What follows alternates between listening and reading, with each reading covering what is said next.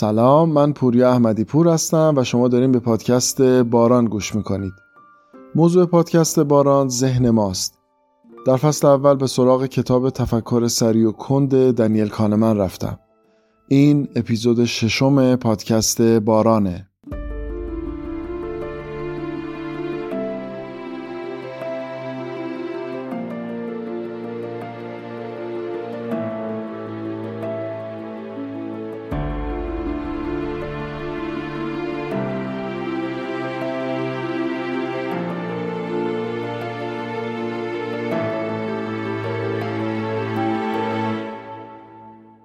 قبل از هر چیز بگم که بخشایی از این اپیزود مناسب بچه‌ها نیست. توی اپیزود قبلی راجع به قانون اعداد کوچک و اشتباهاتی که در اون مورد می‌کنیم صحبت شد.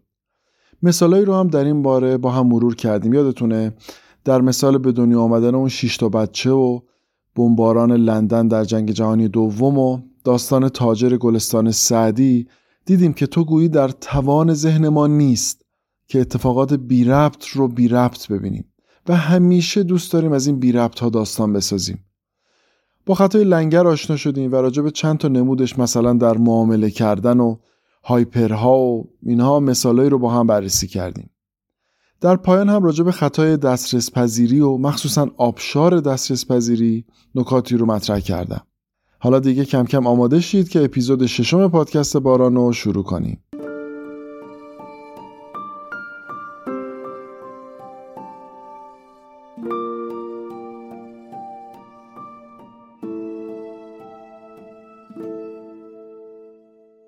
اگه در یک کیسه 10 تا توپ آبی داشته باشیم و 5 تا توپ قرمز، به این تعدادایی که گفتم میگن فراوانی پایه یا بیس ریت.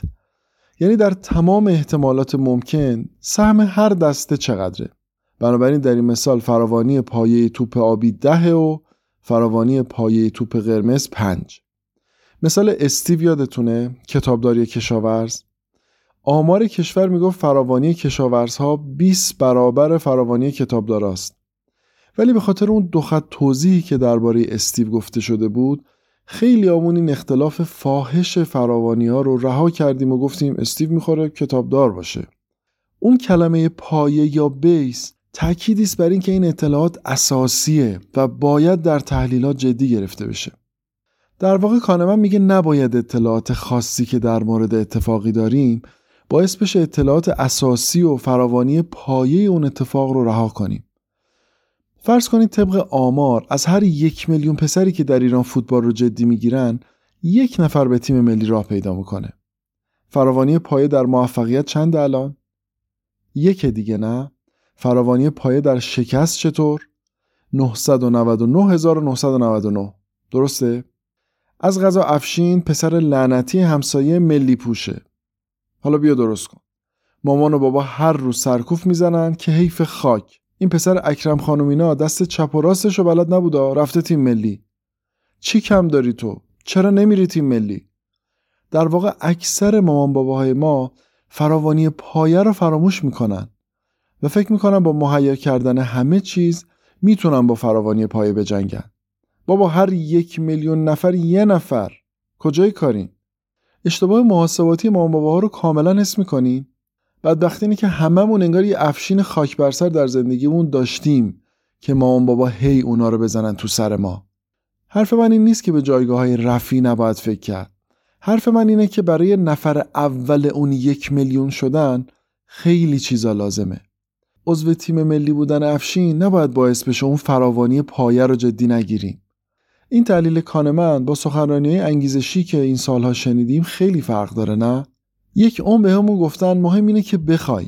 اگه کسی در دنیا کاری رو تونسته انجام بده حتما تو هم میتونی.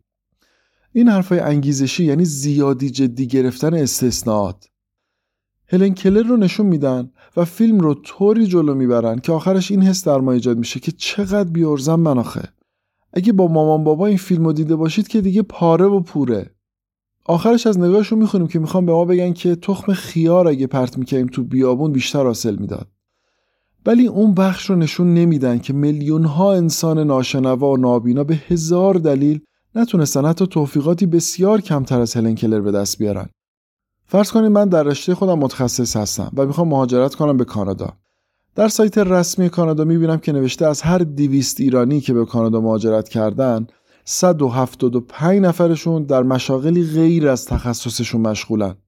خب این خبر نشون میده که فراوانی در رشته خودم کار کردن 25 دیگه نه؟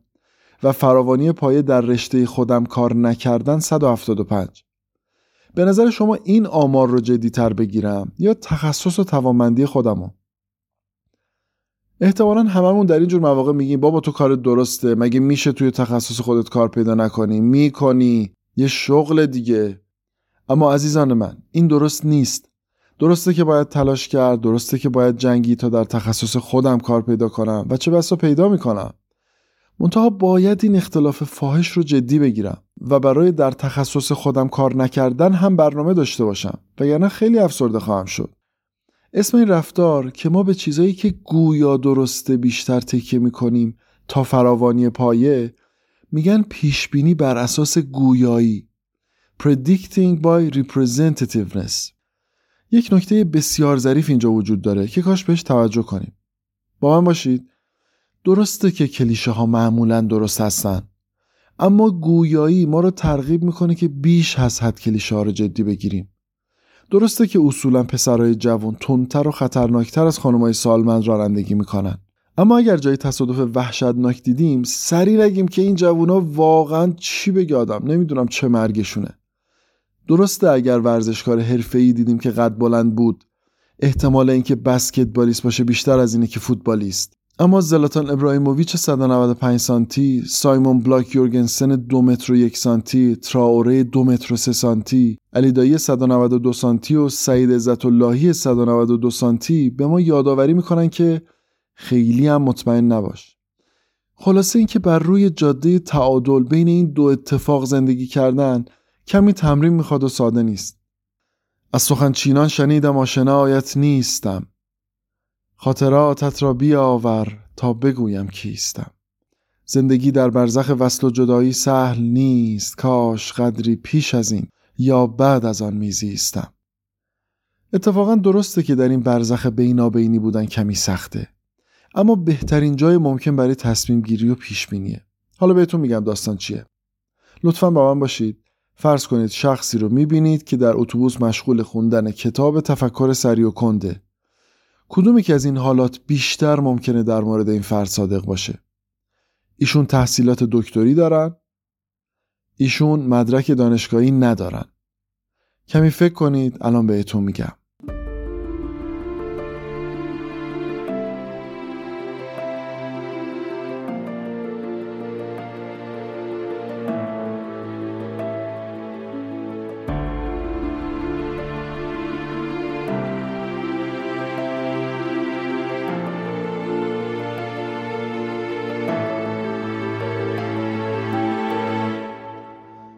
خب جوابتون چیه؟ البته جالبه یکی از دوستان میگفتش که به نظر نمیاد کتاب خیلی پیچیده باشه و از قضا رفت کتاب رو خرید. بعد از چند روز به من پیغام داد توی اینستاگرام که آقا وحشتناک این کتاب سخته، چجوری میگیشون؟ بهشون گفتم که پدرم داره در میاد ولی ایشالله که بتونم ساده بیانشون کنم. باری جوابتون کدوم بود؟ مخصوصا الان که شما با سطح بالای این کتاب و پیچیده بودن مطالبش آشنا شدین، گویایی به شما میگه که خب کسی که این کتابو داره میخونه احتمالاً تحصیلات بالایی باید داشته باشه که اصلا بفهمه. اما این گویایی نذاش به این فکر کنیم که تعداد افرادی که مدرک دکترا دارن و با اتوبوس رفت آمد میکنن خیلی کمه. دیدید چطوری گول خوردیم؟ کلی در مورد فراوانی پایه صحبت کردم و مثال زدم، ولی دوباره از همون سوراخ گزیده شدیم. میخوام بهتون بگم که چقدر این خطاها مرموز هستن و با اینکه فهمیدیم این خطا چجور خطاییه بازم دوچارش شدیم. انگار لازمه که از خطاهای این و اون دست بکشیم و اون 30 آمپر رو فقط معطوف به خودمون و خطاهای خودمون کنیم. درسته که بگم در اینجا هم سیستم یکمون رو باید ملامت کنیم، هم سیستم دومون رو. سیستم یک رو به خاطر پیشنهاد بیفکرش و سیستم دو رو به خاطر تایید این پیشنهاد سطحی. اتفاقا تفکر کند رو 2 بار باید ملامت کنیم، هم به خاطر غفلتش و هم به خاطر تنبلیش. پس اولین گناه گویایی اینه که باعث میشه ما خیلی جدیش بگیریم و فراوانی پایه رو فراموش کنیم. دومین گناه گویایی اینه که گند بزرگ سیستم یک رو تشدید میکنه. یعنی سیستم یک رو تشویق میکنه که قانون احمقانه هر چی میبینی همه حقیقت رو جدی‌تر بگیره. خب پس چه کنیم؟ چطور تحلیل کنیم که خیلی به خطا نریم؟ کانمن میگه برای جلوگیری از این خطا هم فراوانی پایه رو باید در نظر گرفت، هم گویایی رو باید دخیل کرد. اما چطور؟ مثلا اگر اعتقاد دارید که 40% ممکنه فردا بارون بیاد، باید به این هم اعتقاد داشته باشید که 60% ممکنه بارون نیادا. کانمن از بیان چطوری به دست آوردن درصدها و عددها در ادامه این بخش خودداری میکنه و فقط پاسخ رو میگه. منتها من میخوام یک مثال رو به طور کامل با هم حل کنیم تا من خیالم راحت بشه که منظور کانمن رو در این بخش بهتون گفتم. فرض کنید 20% ایرانیایی که اقدام به مهاجرت میکنن ویزا میشن و 30% آدمایی که از ایران مهاجرت میکنن بعد از 10 سال احساس خوشبختی میکنن. 20% موفق به ویزا، 30% از رفته ها احساس خوشبختی. حالا میخواید ببینید که اگر مهاجرت کردید احتمال خوشبختی شما بعد 10 سال چقدره؟ خب طبق درس احتمال برای محاسبه احتمال وقوع دو اتفاق به طور همزمان باید احتمال وقوع تک تکشون رو در هم ضرب کنیم دیگه، اینو همه بلدیم. یعنی 20% ضرب در 30% یعنی 6%.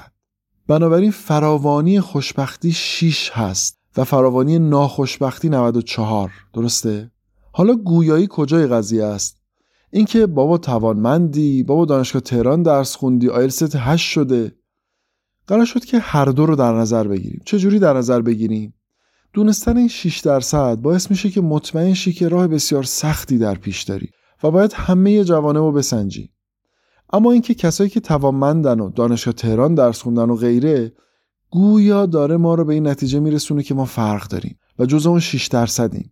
اینجا اونجایی هست که باید هم به توانمندی هامون اتکا کنیم و هم غره نشیم و اون 6% همیشه جلو چشمون باشه. حالا به این سوال فکر کنیم. به نظر شما مسیح علی نژاد بیشتر میخوره کارمند بانک باشه یا کارمند بانکی که در فعالیت‌های اجتماعی و سیاسی شرکت میکنه؟ بازم ازتون میخوام که پاس کنید و 30 ثانیه به این سوال فکر کنید. همه جوانب رو بسنجید و بعد پاسخ بدید. فکر کردید دیگه نه؟ 30 ثانیه رو فکر کردید. بسیار عالی. بگم جوابو؟ به نظر شما احتمال اینکه یک فارسی زبان ایرانی باشه بیشتره یا تهرانی؟ این سوال فکر کنم خیلی سوال پیچیده نیست، چون تهران داخل ایرانه، احتمال ایرانی بودنش بیشتره دیگه، نه؟ حالا بریم سراغ مسیح علی نژاد. قبوله که کارمند بانک بودن رو ایران ببینیم و کارمند بانک فعال اجتماعی رو تهران؟ چون هر کارمند بانک فعال اجتماعی بالاخره کارمند بانک دیگه، یعنی در دل کارمند بانک بودن میگنجه. پس قبول احتمال کارمند بانک بودن مسیح بیشتر از کارمند بانک فعال اجتماعی بودنشه؟ دوباره اشتباه کردیم نه؟ الان دیگه انتظار دارم از سر به هوا بودن خودتون کلافه شده باشید. فلج بودن تفکر کندمون رو میبینید؟ باز هم به فراوانی پایه توجه نکردیم و بر اساس شناختی که از مسیح داشتیم به گویایی تکیه کردیم. ما در این گندی که سیستم دومون زده تنها نیستیم. در دانشگاه استنفورد سوالی شبیه به این رو با دانشجویان مقطع دکترای تصمیم گیری مطرح کردن. یعنی دیگه در وسط این داستان در رشته تصمیم گیری شما بسیار کورس‌های آمار و احتمالات و نظریات تصمیم گیری میخونید. میدونین چند درصدشو مثل ما عمل کردن و گند زدن؟ 85%. 85% از مغزترین مغزهای جهان متوجه این خطا نشدن. و عجیبتر این که بعد آزمون بحث میکردم با کانمن که خب که چی؟ ما فکر کردیم نظرمون رو فقط میخواید. خطای مولر-لیر یادتونه؟ خطوط موازی که حتی بعد اندازه‌گیری با خطکش هم سیستم یک ولکن قضیه نبود. در مواقع این چنینی هم انگار احمقی در ذهن ماست که هی میگه بابا مسیح میتونه کارمند بانک باشه ولی کار سیاسی نکنه. آخه عقلت کجاست؟ این همون سیستم یک ماست که باور نداره این دو خط موازی هستن. در واقع هر چی دقیق تر و ریزتر داستانی رو بشنویم، با من باشین لطفاً، هر چی دقیق تر و ریزتر داستانی رو بشنویم به ذهن ما منسجمتر و درستتر میاد. بنابراین باورپذیرتر ارزیابیش میکنیم. حالا به این سوال توجه کنید. به نظرتون کدوم یک از جمله های زیر محتمل تره؟ سال بعد سیلی در رودبار خواهد آمد و 1000 نفر رو به کام مرگ خواهد کشید. جمله دوم: سال بعد زلزله‌ای در رودبار خواهد اومد که منجر به سیلی میشه که 1000 نفر رو خواهد کشت. به نظر شما کدوم جمله محتمل تره؟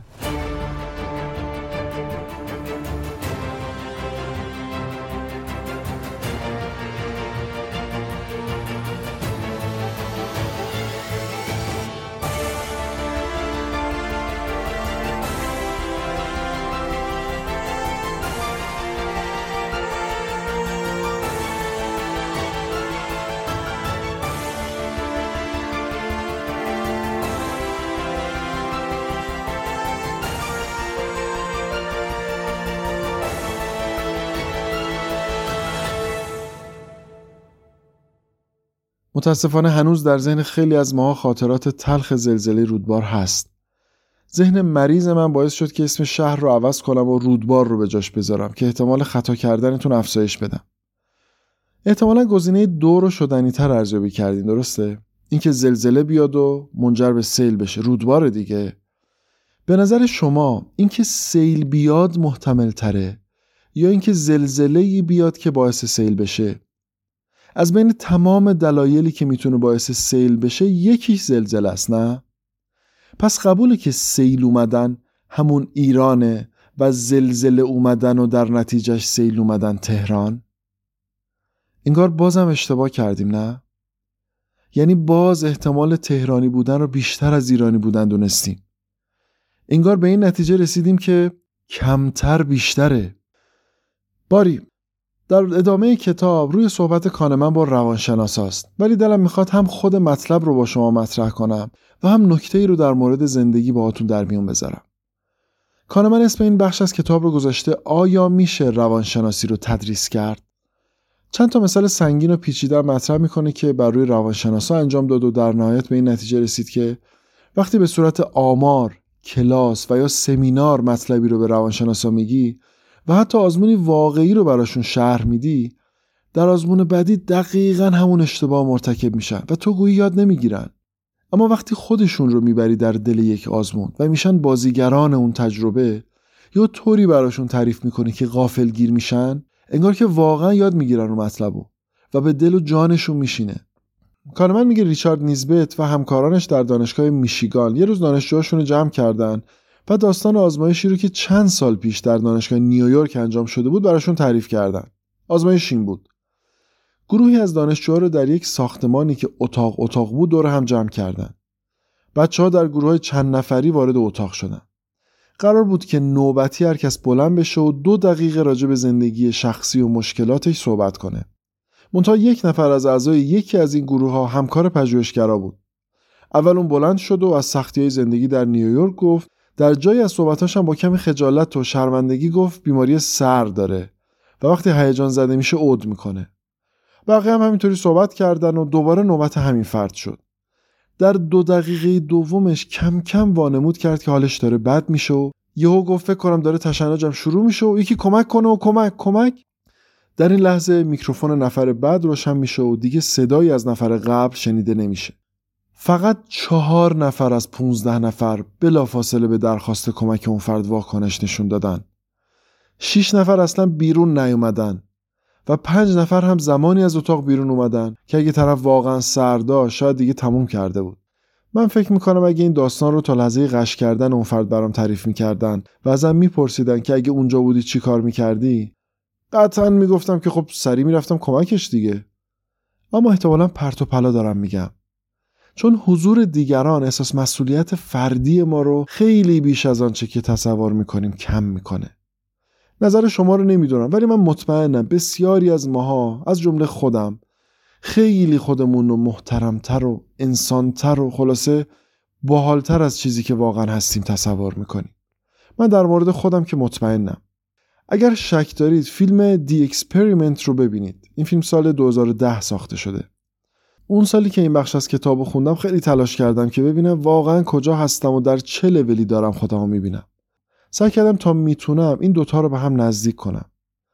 خیلی جالبه، خدا یک روز حضرت سلیمان صدا زد و گفت میدونی چرا به تو قدرت باد رو دادیم؟ سلیمان گفت نه. گفت به خاطر اینکه یادت باشه باد دستته، هیچی دستت نیست. مطلب طاعت و پیمان و صلاح از من مست، که به پیمان کشی شهره شدم روز الست. می بده تا دهمت آگهی از سر غذا، که به روی که شدم عاشق و از بوی که مست. حافظ از دولت عشق تو سلیمانی شد، یعنی از وصل توش نیست به جز باد به دست. منتها کانمن خبر بدی برامون داره. میگه تغییر ذهنیت افراد در مورد ماهیت انسان بسیار کار سختیه و در مورد بد بودن خودشون به مراتب سخت‌تر. باری برگردیم پیش دکتر نیزبت. دکتر نیزبت وقتی این داستان رو تموم کرد انتظار داشت دانشجوهاش فراوانی 4 نفر محترم و 11 نفر کمتر محترم رو درک کرده باشن.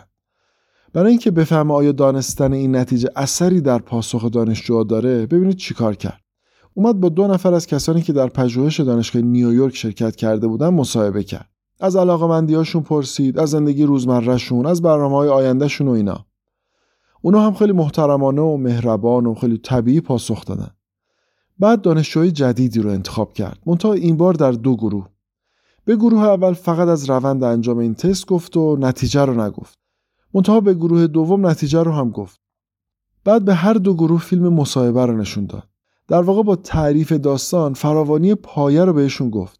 با پخش مصاحبه بهشون گویایی داد که گویا اینا مهربونن و محترمن و اهل کمک کردنن و اینا. سوال این بود، به نظر شما این 2 نفر بعد از شنیدن درخواست کمک اون فرد چه کردن؟ تقریبا همه شرکت کننده های هر 2 گروه گفتن که بلافاصله به کمکشون میرن. و اینطور شد که نیزبت فهمید که دانشجوش همونقدر این مطلب رو فهمیدن که خیار حل 2 معادله 2 مجهول رو. اما نیزبت راهی پیدا کرد که احتمال یادگیری دانشجوها رو بالا میبره. این دفعه اومد برای یه گروه دیگه از دانشجو این کارو کرد. روند انجام آزمایش رو مطرح کرد ولی نتیجه رو نگفت. بعد مصاحبه ها رو براشون پخش کرد. اما این بار گفت که این 2 تا رو دیدین؟ هیچ کدومشون کمک نکردن ها. حس می‌کنی داره چی کار میکنه؟ داره غافلگیرشون میکنه. حالا ازشون پرسید که به نظرتون چند نفر ممکنه کمک کنن؟ در کمال تعجب دید حدسا بسیار به واقعیت نزدیکه. در واقع نکته کلیدی که دریافت این بود: اگر دانشجوها رو بشه عملاً غافلگیر کرد، اون مبحث در ذهنشون عمیق‌تر میشینه. انگار صرفاً بیان نتیجه تحقیقات و دادن آمار کاری نمیکنه. مثلا اینجا تا آماده شدن بگن که این 2 تا حتما کمک خواهند کرد، یهو بهشون گفت اینا کمک نکردن ها. این همون غافلگیری است. این دقیقاً روشیه که من در پادکست بارانم سعی دارم انجامش بدم و از اولم همین کارو کردم. یعنی همیشه تلاشم این بوده که شما رو در موقعیتی قرار بدم که بترسید، نگران بشید، اشتباه کنید، سردرگم بشید و در یک کلام غافلگیر بشید و بعد داستان رو براتون شرح بدم. حس میکنم اینجوری تاثیر بیشتری در ناخودآگاهتون داره. در ادامه هم تلاشم همین خواهد بود.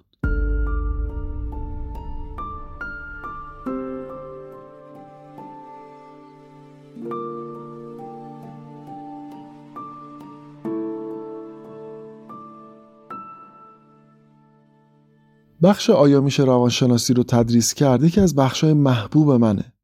چون هر جا در زندگی غافلگیر شدم، بعدش حس کردم بزرگترم شدم. چقدر اتفاقاتی که اصلا فکرشم نمی کردیم باعث شد باورامون و نگرشمون به خیلی از مسائل عوض شه.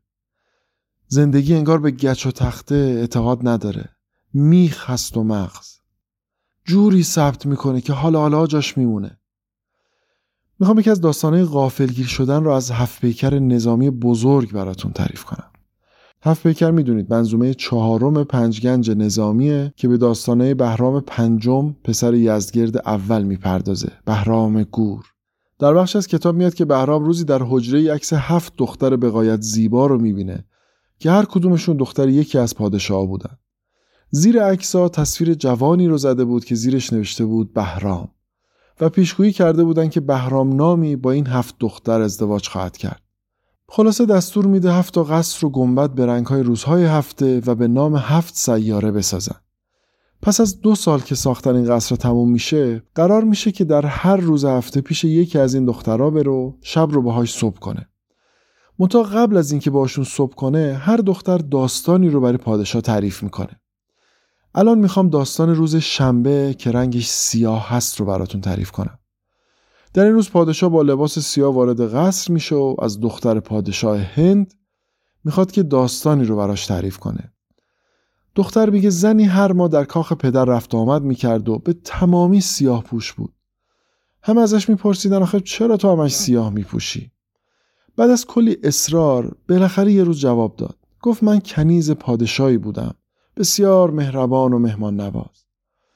همه مهماناش هم کشته مردش بودن تا اینکه چند مدت ناپدید شد و بعد که برگشت دیدم کاملا سیاه پوش شده.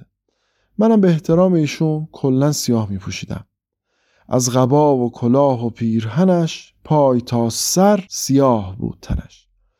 یه شب دیدم که خیلی کلافه است. رفتم پیش پادشاه و کمی آرومش کردم. دیدم داغ داره چه داغی. کاسمان بین چه ترک تازی کرد. با چو من خسروی چه بازی کرد. کنیز از پادشاه پرسید آخه بگو چی شده؟ چرا اینجوری شدی؟ چه اتفاقی افتاده؟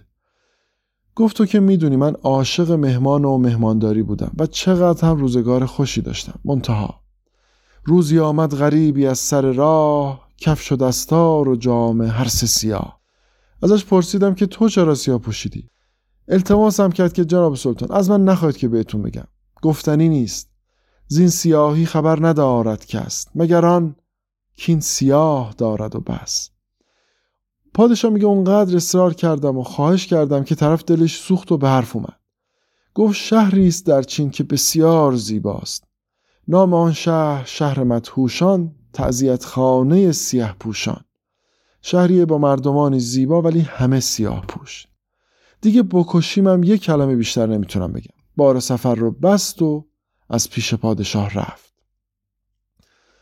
پادشاه داشت از ابهامی که در این داستان میدید دیوونه میشد. در نهایت تصمیم میگیره بره به شهر مدهوشان. وقتی رسید اونجا دید که بله همه سیاه پوشن. یه سالی تحقیق کرد اما هیچ کس نم پس نداد. یه روز یه قصاب مهربون و با شرافت پیدا کرد و شروع کرد به رسیدگی به قصاب. خرید میکرد ازش، پول اضافی بهش میداد، باهاش هم کلام میشد، براش هدیه میخرید. اونقدر بهش خوبی کرد و رسید بهش که قصاب یه شب دعوتش کرد خونه خودش. وقتی شام تموم شد قصاب که مشکوک شده بود به حرف اومد. گفت آقا چرا اینقدر به من رسیدگی میکنی؟ داستانت چیه؟ پادشاه هم داستان از اول براش تعریف کرد. گفت بهم بگو چرا همتون سیاه پوشید. قصاب که دیگه مستحصل شده بود گفت با اینکه سوال خوبی نپرسیدی پاشو بریم بهت بگم. پادشاه رو برد در یک خرابه‌ای و یک سبد بزرگ آورد. گفت برو بشین تو سبد. پادشاه رفت توی سبد نشست. همونطور که داشت اطرافشو میدید و سبد رو بررسی میکرد ناگهان سبد مثل یک پرنده شروع کرده بالا رفتن. بعد از یه مدت بین زمین و آسمون معلق موند. پادشاه هر چی فریاد زد و هر چی لابه کرد و کمک خواست هیچ اثری نداشت. ناگهان پرنده بسیار بزرگی اومد روی سبد نشست. پادشاه که به خودش فوش میداد بابت این اصرارش و بلایی که سرش اومده تنها راه نجاتش رو در گرفتن پای این پرنده دید.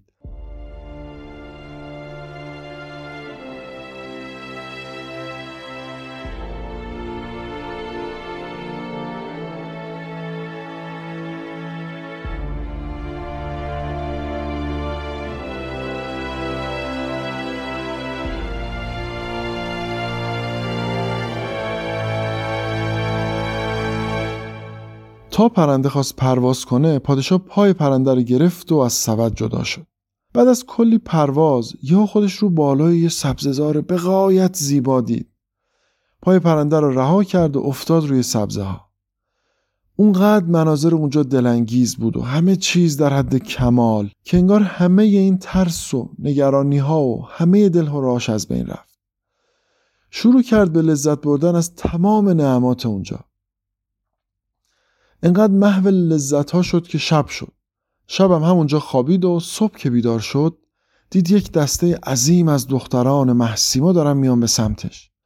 هنوز مستی پادشاه از دیدن این زیبارویان از بین نرفته بود که دید ملکی به غایت خوش چهره و سیمین تن ظاهر شد و بر تخت نشست. آمدان بانوی همایون بخت چون عروسان نشست بر سر تخت. شروع کرد به معاشرت و متنعم شدن از سفره‌های رنگینی که فرشته‌ها پهن کرده بودن. مشروبی خوردن و رقص و پایکوبی و خلاصه در منتها درجه لذت لحظات رو داشتن سپری می‌کردن. این عروس به غایت زیبا هم اونقدر دلبری می‌کرد که کوه دماوند رو می‌لرزون. پادشاه پرسید اسمت چیه؟ گفت اسمم ترکتازه. پادشاه به وجد اومد، گفت چقدر شبیه همیم، لقب من هم ترکتازه. پادشاه دید که این حوری ماشاءالله خیلی همچین مهربونه و پای عجیبی داره میده. بنابراین عشقبازی رو شروع کرد. چون که بر گنج بوسه بارم داد، من یکی خواستم هزارم داد. منتها تا پادشاه آمد بره سراغ مرحله بعد، ملکه گفت امشب به بوسه قانع باش، بیش از این رنگ آسمان متراش. اگه دیدی آتش فشانت مهار کردنی نیست، هر کدوم از این کنیزکان رو که میخوای انتخاب کن و بذار که آتیشت رو خاموش کنه. هر شب با هر کدومشون که خواستی میتونی باشی. همه ما در خدمت توییم. هر شبت زین یکی گوهر بخشم، گر دگر بایدت دگر بخشم. خلاصه پادشاه راضی شد و یکی رو انتخاب کرد. ترکتاز و کنیزک تا محل خواب پادشاه همراهیش کردن. پادشاه دید به به عجب هجله‌ای، دیدم افکنده بر بساط بلند، خوابگاهی ز پرنیان و پرند. شمع‌های بساط بزم افروز، همه یاقوت ساز و عنبرسوز. خلاصه پادشاه اونطور که دلش میخواست شب رو به صبح رسون. صبح که شد نسیم ملایمی در حال وزیدن بود و بوی گل و گیاه و عنبر مستش کرد. دید اون زیبارویان یکی پس از دیگری دارن میان سمتش و اون عروس یغمایی هم اومد کنارش. بعد از کلی عیش و نوش و عشرت وقتی به شب رسیدن، ترکتاز همه کنیزکان رو مرخص کرد و دوباره با پادشاه خلوت کرد. پادشاه مهروی سیمین تن رو در آغوش کشید و معاشقه جدیتری رو شروع کرد. تا اومد باهاش جدیتر هم بشه، باز هم دید که ملکه اجازه نمیده. گر قناعت کنی به شکر و قند، گاز میگیر و بوسه در میبند. به قناعت کسی که شاد بود، تا بود محتشم نهاد بود. وان که با آرزو کند خویشی، اوفتد عاقبت به درویشی. گفتمش چاره کن ز بهر خدای، کابم از سر گذشت و خار از پای. پادشاه دیگه طاقت صبر نداشت. گفت آخه چرا ممانعت میکنی؟ یه کاریش بکن. گفت اگه کمی صبور باشی به زودی دسترسی پیدا خواهی کرد. خلاصه با وعده های آینده رازیش کرد که بازم صبر کنه. پادشاه شب دوم رو هم مثل شب گذشتهش سپری کرد. این اتفاق 30 شب ادامه داشت و با اینکه بجز قسمت آخر رابطه جنسیش با ترکتاز همه چیز برای پادشاه در نهایت لذت و خوشی و کامجویی بود، اما نرسیدنش به اون آخرین خواسته داشت پادشاه رو دیوونه میکرد. روز 30 وقتی دوباره در کنار هم نشستن و شروع کردن به عشقبازی، دوباره زیباروی کنانی گفت بستان هرچه از منت کام است، جز یکی آرزو که آن خام است. رخ تو را، لب تو را و سینه تو را، جز دری آن دگر خزینه تو را. گفت هر کار دوست داری بکن، فقط اصل کاری رو فراموش کن. اگر خزانه اصلی رو رها کنی، سالها میتونی در این بهشت بی‌نظیر لذت ببری و خوش باشی. هر کنیزی هم که میخوای که داری، اصرار نکن پس بر این قضیه. اما پادشاه دیگه واقعا یارای مقاومت نداشت. ترکتاز که دید گوش پادشاه بده کار نیست و امشب و دیگه نمیشه از دست پادشاه قصر در بره، تصمیمی گرفت. بقیه داستان رو از زبان پادشاه بشنوید. گفت یک لحظه دیده را در بند، تا گشایم در خزینه قند. چون گشادم بر آنچه داری رای، در برم گیر و دیده را بگشای. به پادشاه گفت یه لحظه چشاتو ببند، بعد که باز کردی هر کار خواستی بکن. من به شیرینی بهانه او، دیده بربستم از خزانه او. چون یکی لحظه مهلتش دادم، گفت بگشای دیده بگشادم.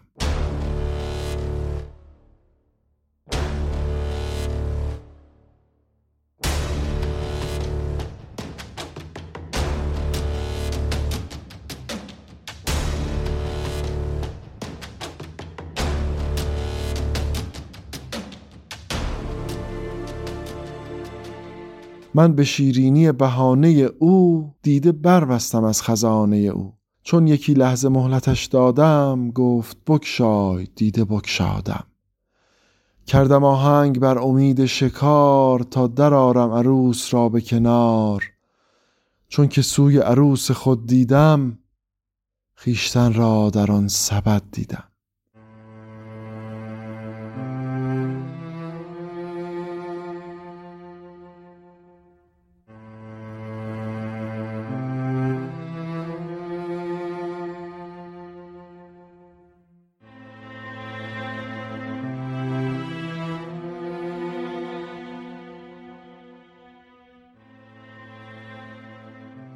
چشاشو که باز کرد دید تو همون سبدیه که اون شب قصاب بهش گفت بشین توش. هیچ کس گرد من نه از زن و مرد، مونسم آه گرم و بادی سرد.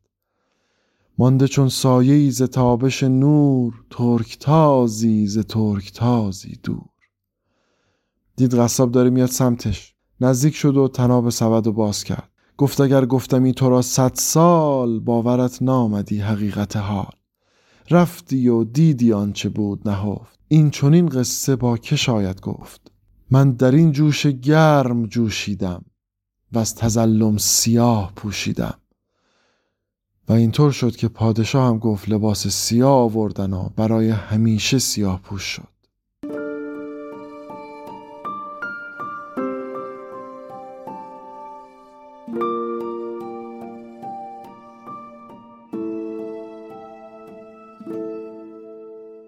چطور بود این داستان؟ احترام جدیدی برای نظامی بزرگ قائل نشدین؟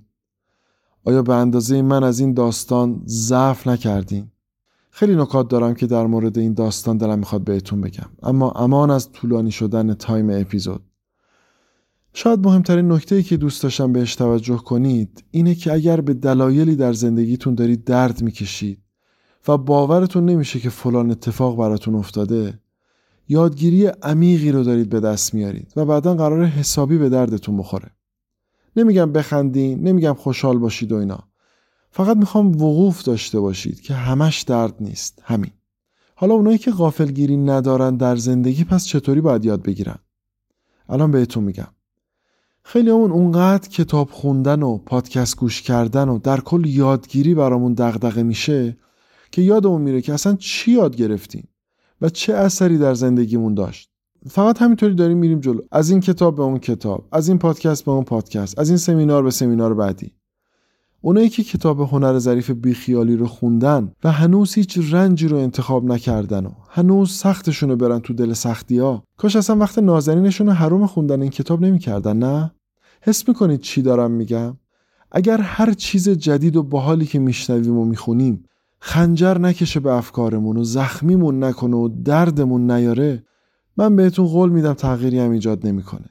فقط تبدیل به حرفای باحالی میشه که به درد افاضات در دور همیا میخوره. بنابراین راهش اینه که از امروز تا هر وقت که با خودمون قرار میذاریم، هر کتابی رو که خوندیم، هر پادکست یا سمیناری رو که شنیدیم و هر مطلب جدیدی رو که باش مواجه شدیم، مخاطب اون مطلب رو خودمون قرار بدیم. در اون زمینه زیر و رو کنیم خودمونو و ببینیم چی یاد گرفتیم. نمودهاش در زندگیمون چیا بوده؟ چطور میشه از این نکات در مشکلات حال حاضر خودم کمک بگیرم؟ چطور میتونم به کمکش آدم بهتری بشم؟ باری اجازه بدید پایان بخش اپیزود 6 پادکست باران تصنیفی باشه که هم به ما یادآوری میکنه که مدعی و خودپرست هیچ وقت لذت جهان رو حس نمیکنه. این همون خطای خود محترم بینی ها. تا با کفش بتپرست راه نرفتی فکر نکن میفهمیش.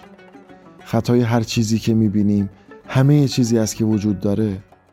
و اینکه از تصمیم گرفتن و رنج کشیدن نترس، چرا که یهو میبینی که ناگهان بانگی برآمد خواجه ما. ابتدای اپیزود بعد میبینمتون.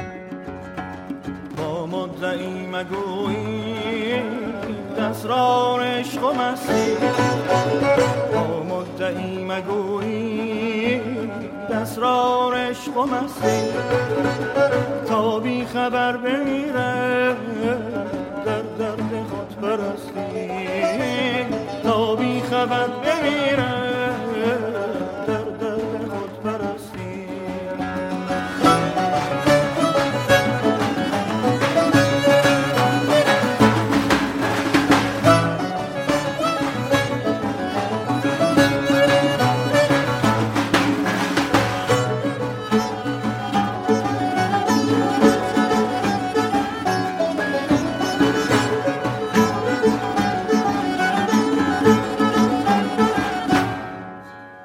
دوشم سنم چه خوش گفت در مجلس مغانه،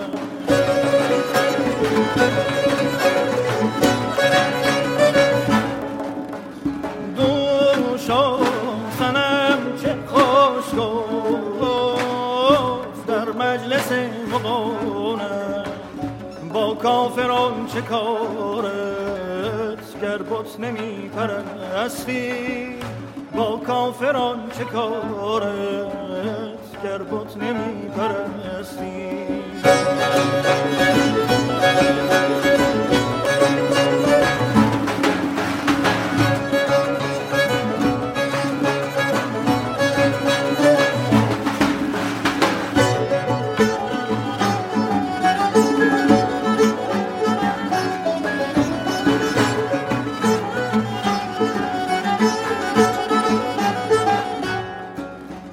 سلطان من خدا را زلفت شکست ما را، تا کی کند سیاهی چندین دراز دستی. عاشق شوهر نروزی کار جهان سراید، عاشق شوهر نروزی کار جهان سراید. ناخوانده نقش مقصود دستگاه هستی، ناخوانده نقش مقصود